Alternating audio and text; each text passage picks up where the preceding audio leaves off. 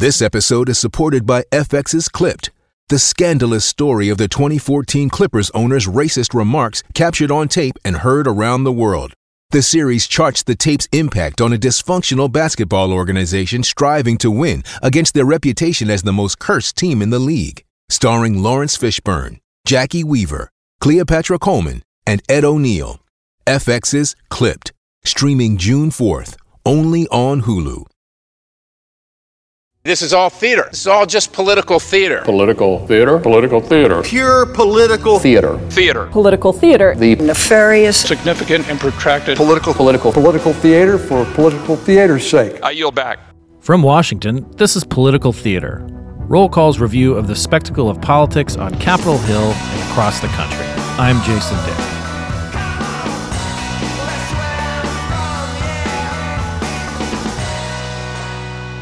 Well, July 26th, 1990 was indeed an historic day. On that day, the Americans with Disabilities Act was signed into law. On that day, America became better because we know an accessible America is a better America. This week does indeed mark the 31st anniversary of the Americans with Disabilities Act, which prohibited discrimination on the basis of disability. The White House marked it on the anniversary itself, July 26th, as you just heard the Vice President of the United States, Kamala Harris, discussing. And we're going to talk about the ADA, its significance, where it may go, how it continues to evolve, with our White House correspondent, Niels Lesniewski. Niels, welcome to Political Theater. It's always good to be back. Excellent. It's good to have you back. So on Monday, we did get a White House event in the Rose Garden, a nice sweltering day for everybody.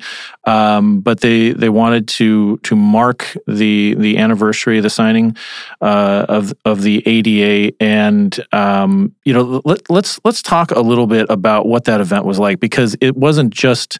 It seemed to me it was not just about the law itself, but what the president and his team wanted to say about the law and where they go from here, and also like on a more meta level that bipartisanship, which the president preaches a lot, works.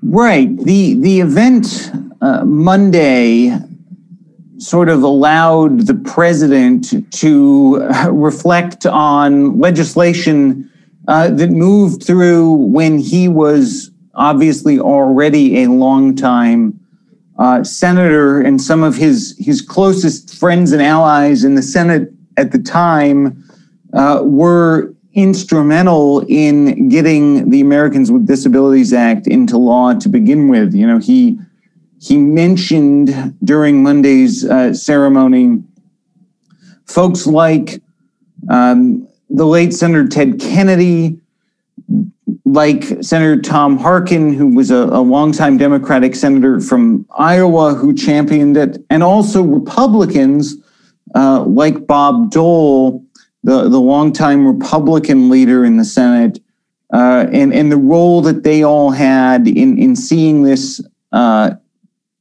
landmark legislation through to fruition.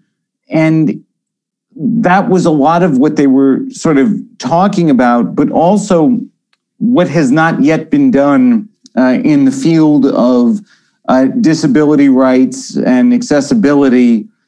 Particularly, it seemed the focus on Monday was as it pertains to barriers to the ballot box. Yeah, let's talk about that a little bit, because I mean, this is one of those just roadblocks that's been thrown up in the Senate in particular.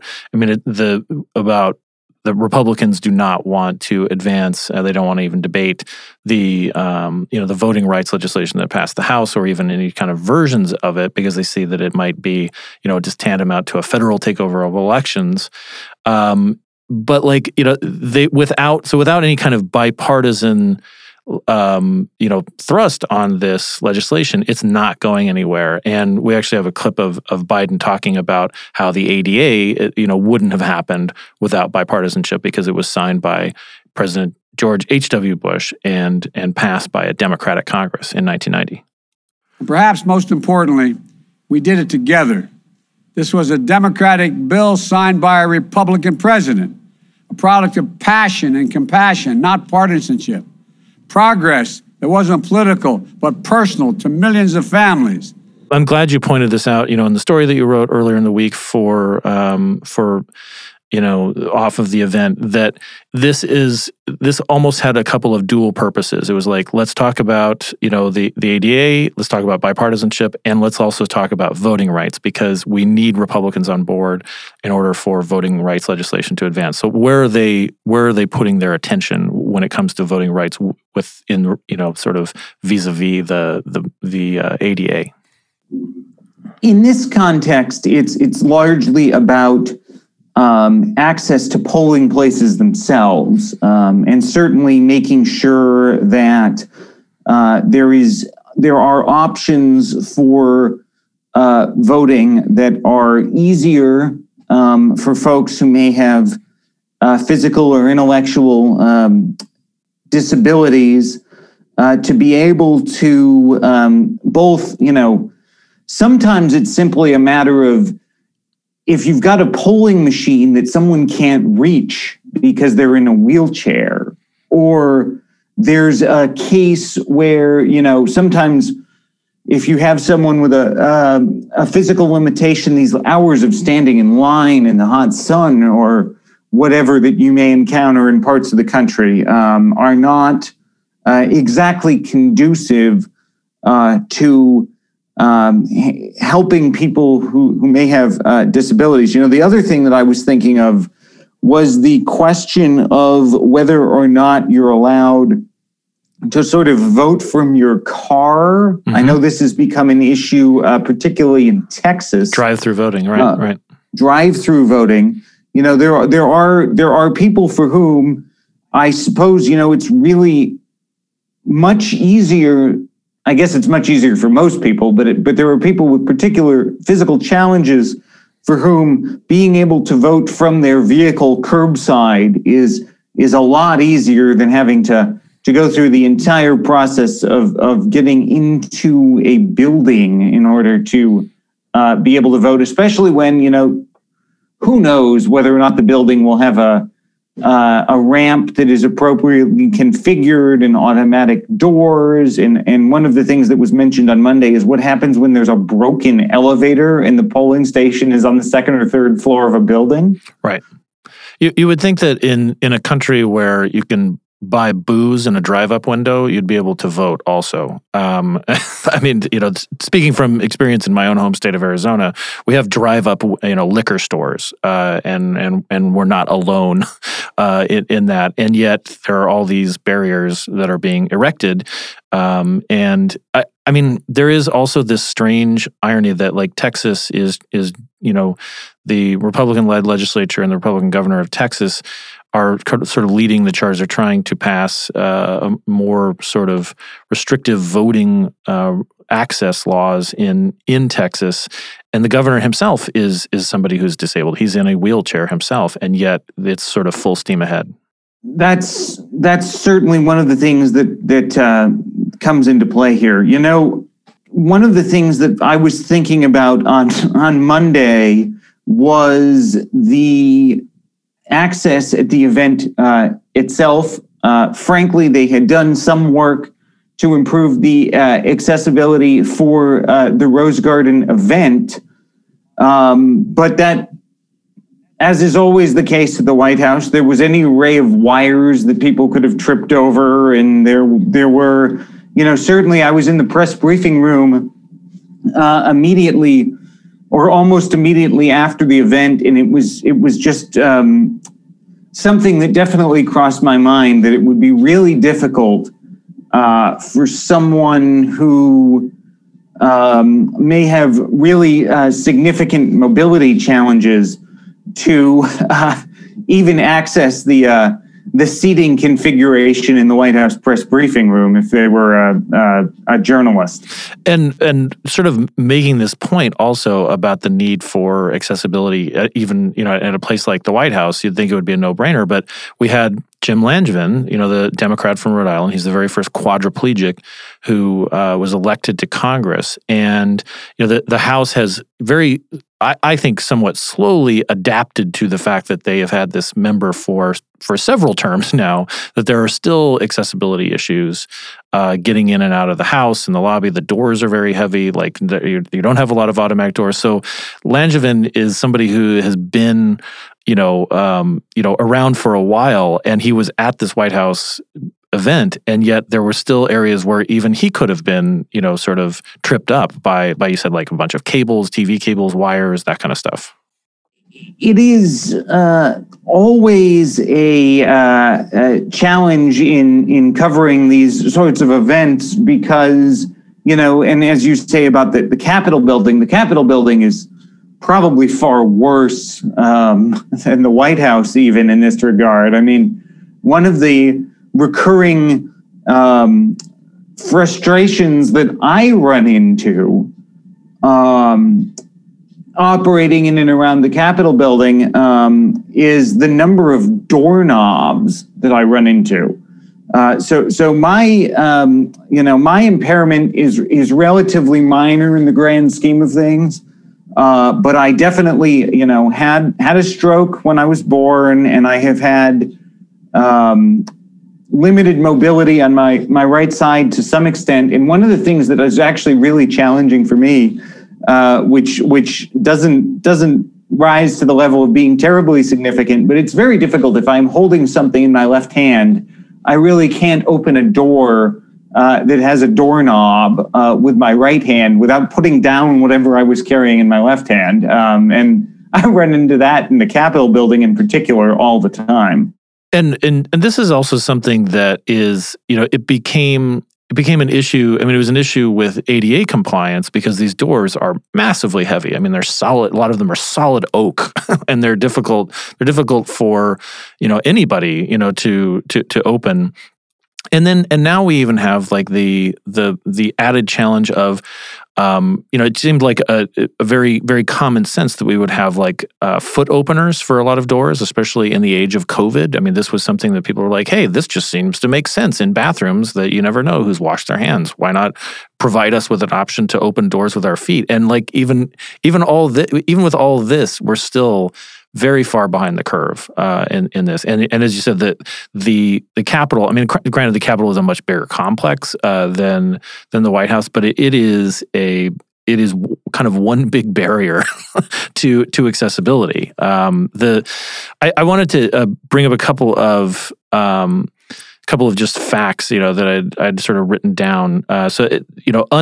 Congress is exempt from a lot of laws, like sort of, for instance, the Freedom of Information Act, as we have found out when we've tried to find information, or when people have said, why can't you just FOIA that? But one of the things that they are supposed to do is adhere to the Americans with Disabilities Act. The Office of Congressional Workplace Rights conducts an audit. They're supposed to conduct an audit every 2 years. To identify barriers and to work with the architect of the Capitol and the various entities who can address these barriers and try to break them down.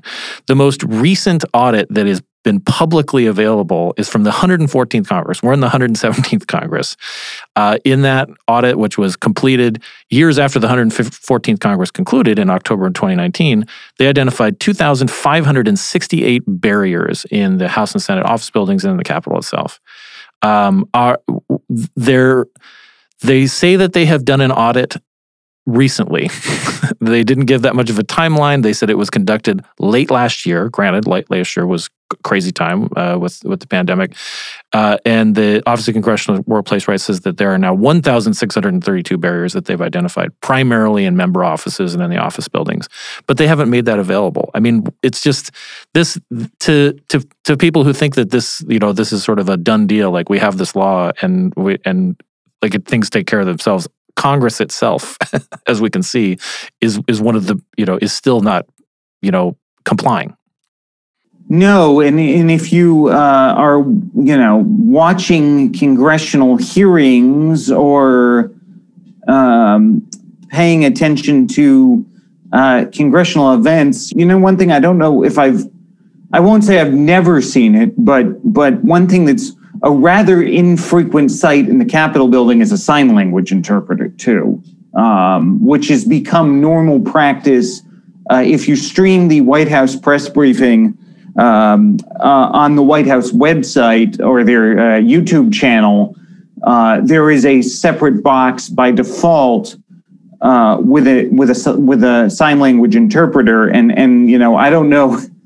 Frankly, I don't know how long it will be before the regular events in the Capitol are all given the same sort of treatment, and I don't expect it to be anytime soon. That's one thing that in the House they have the Select Committee on Modernizing Congress, and one of their recommendations is that that particularly information that's provided virtually, over when there's a virtual hearing, or the information on a member's website itself, or especially through smartphones, if people are getting it that way, that that does take into account that people either need sign interpreters or closed captioning or things like that, or like that, if you're blind and you're trying to access this information, that it needs to be translated to sound, like some of the information. So they are working on it, but it seems like Congress is always kind of working on these things.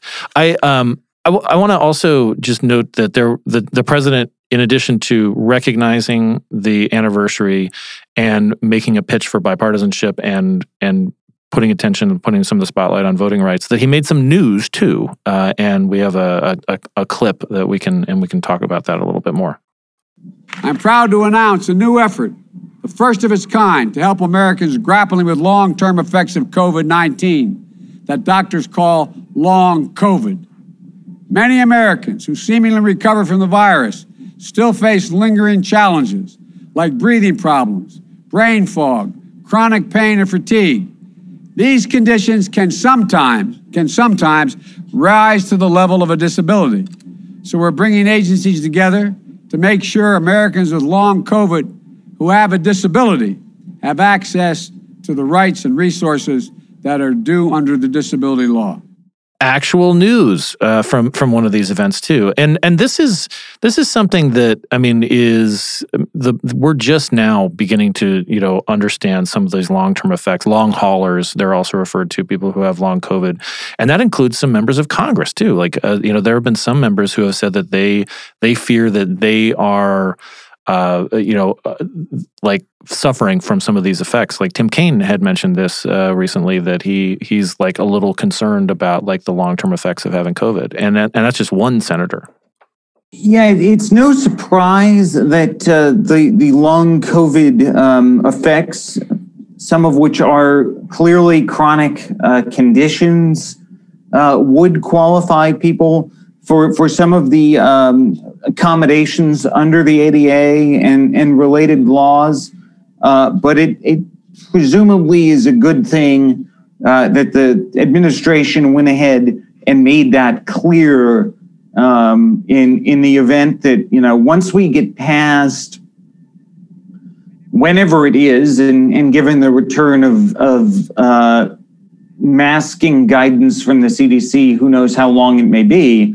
But, once we get past the immediate sort of national emergency situation, this is something that employers, whether it's the private sector or the government, are going to need to continue to be aware of, because it is another condition that will need to be protected, and employers will need to make reasonable accommodations to folks who end up battling COVID and its related symptoms well beyond the fact of time that most of us are paying any attention to it. Yeah, it provides a very concrete example of how the ADA kind of evolves, and that as we get, as our own, life and the way that we live it, and the diseases that we're exposed to, or things like that, that this law is there to accommodate that, and it provides a very vivid example. Before we wrap up, I wanted to also mention, because the president mentioned Bob Dole, in his remarks at the White House, and that reminded the both of us when we were talking about how Dole just turned 98 years old. He is in a wheelchair now, and he has.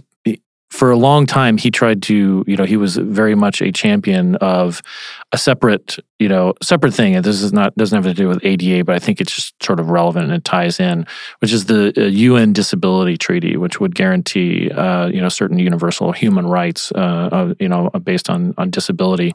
This is a treaty that the U.S. has not ratified, and there was this sort of this moment, sort of an inflection point in 2012 when Dole actually went to the Senate himself to try to lobby his colleagues, and particularly get over the Republican opposition. And let's just talk about what happened back then, because it was just this very dramatic moment and shows you that we still have a ways to go on other things. Yeah, it was certainly a day that I don't think any one of us who were covering the Senate at that point in time will forget. It was back in December, early December 2012, yeah. And because it was clear, as our former colleague Meredith Shiner wrote in the story covering the event that day, that it wasn't Bob Dole's Senate anymore. He couldn't show up and wrangle Republican votes. I think he was 89 years old or so at the time, but he couldn't get it over the threshold, the opposition to sort of the argument that an international treaty would be problematic for the United States was too overwhelming on the Republican side, and it was sort of one of those days where it was one of maybe the earlier signs of how much things had changed from the 90s. And it is something that I think was one of those events where we realized this wasn't the same Senate it used to be. And sometimes I wonder the extent to which the current president is still sort of longing for a time that has in fact passed, and that was certainly a day that it looked like the old Senate of Bob Dole and Joe Biden and Ted Kennedy and the like was no more. And still, this disability treaty is still not ratified. So a sign that for advocates of disability rights, I mean, these issues do not go away. So, Niels, thanks for talking about this. I mean, it was a lot to unpack. We covered a lot of topics, but when we started talking about doing this podcast, I'm really glad that we were able to do this, because things just so take a life on their own. And the fact that we actually had a Monday event that had both news and ceremony with it, I wanted to make sure that we noted that and came back to it before returning to other topics that can really take up a lot of our time. So thank you very much. Thank you.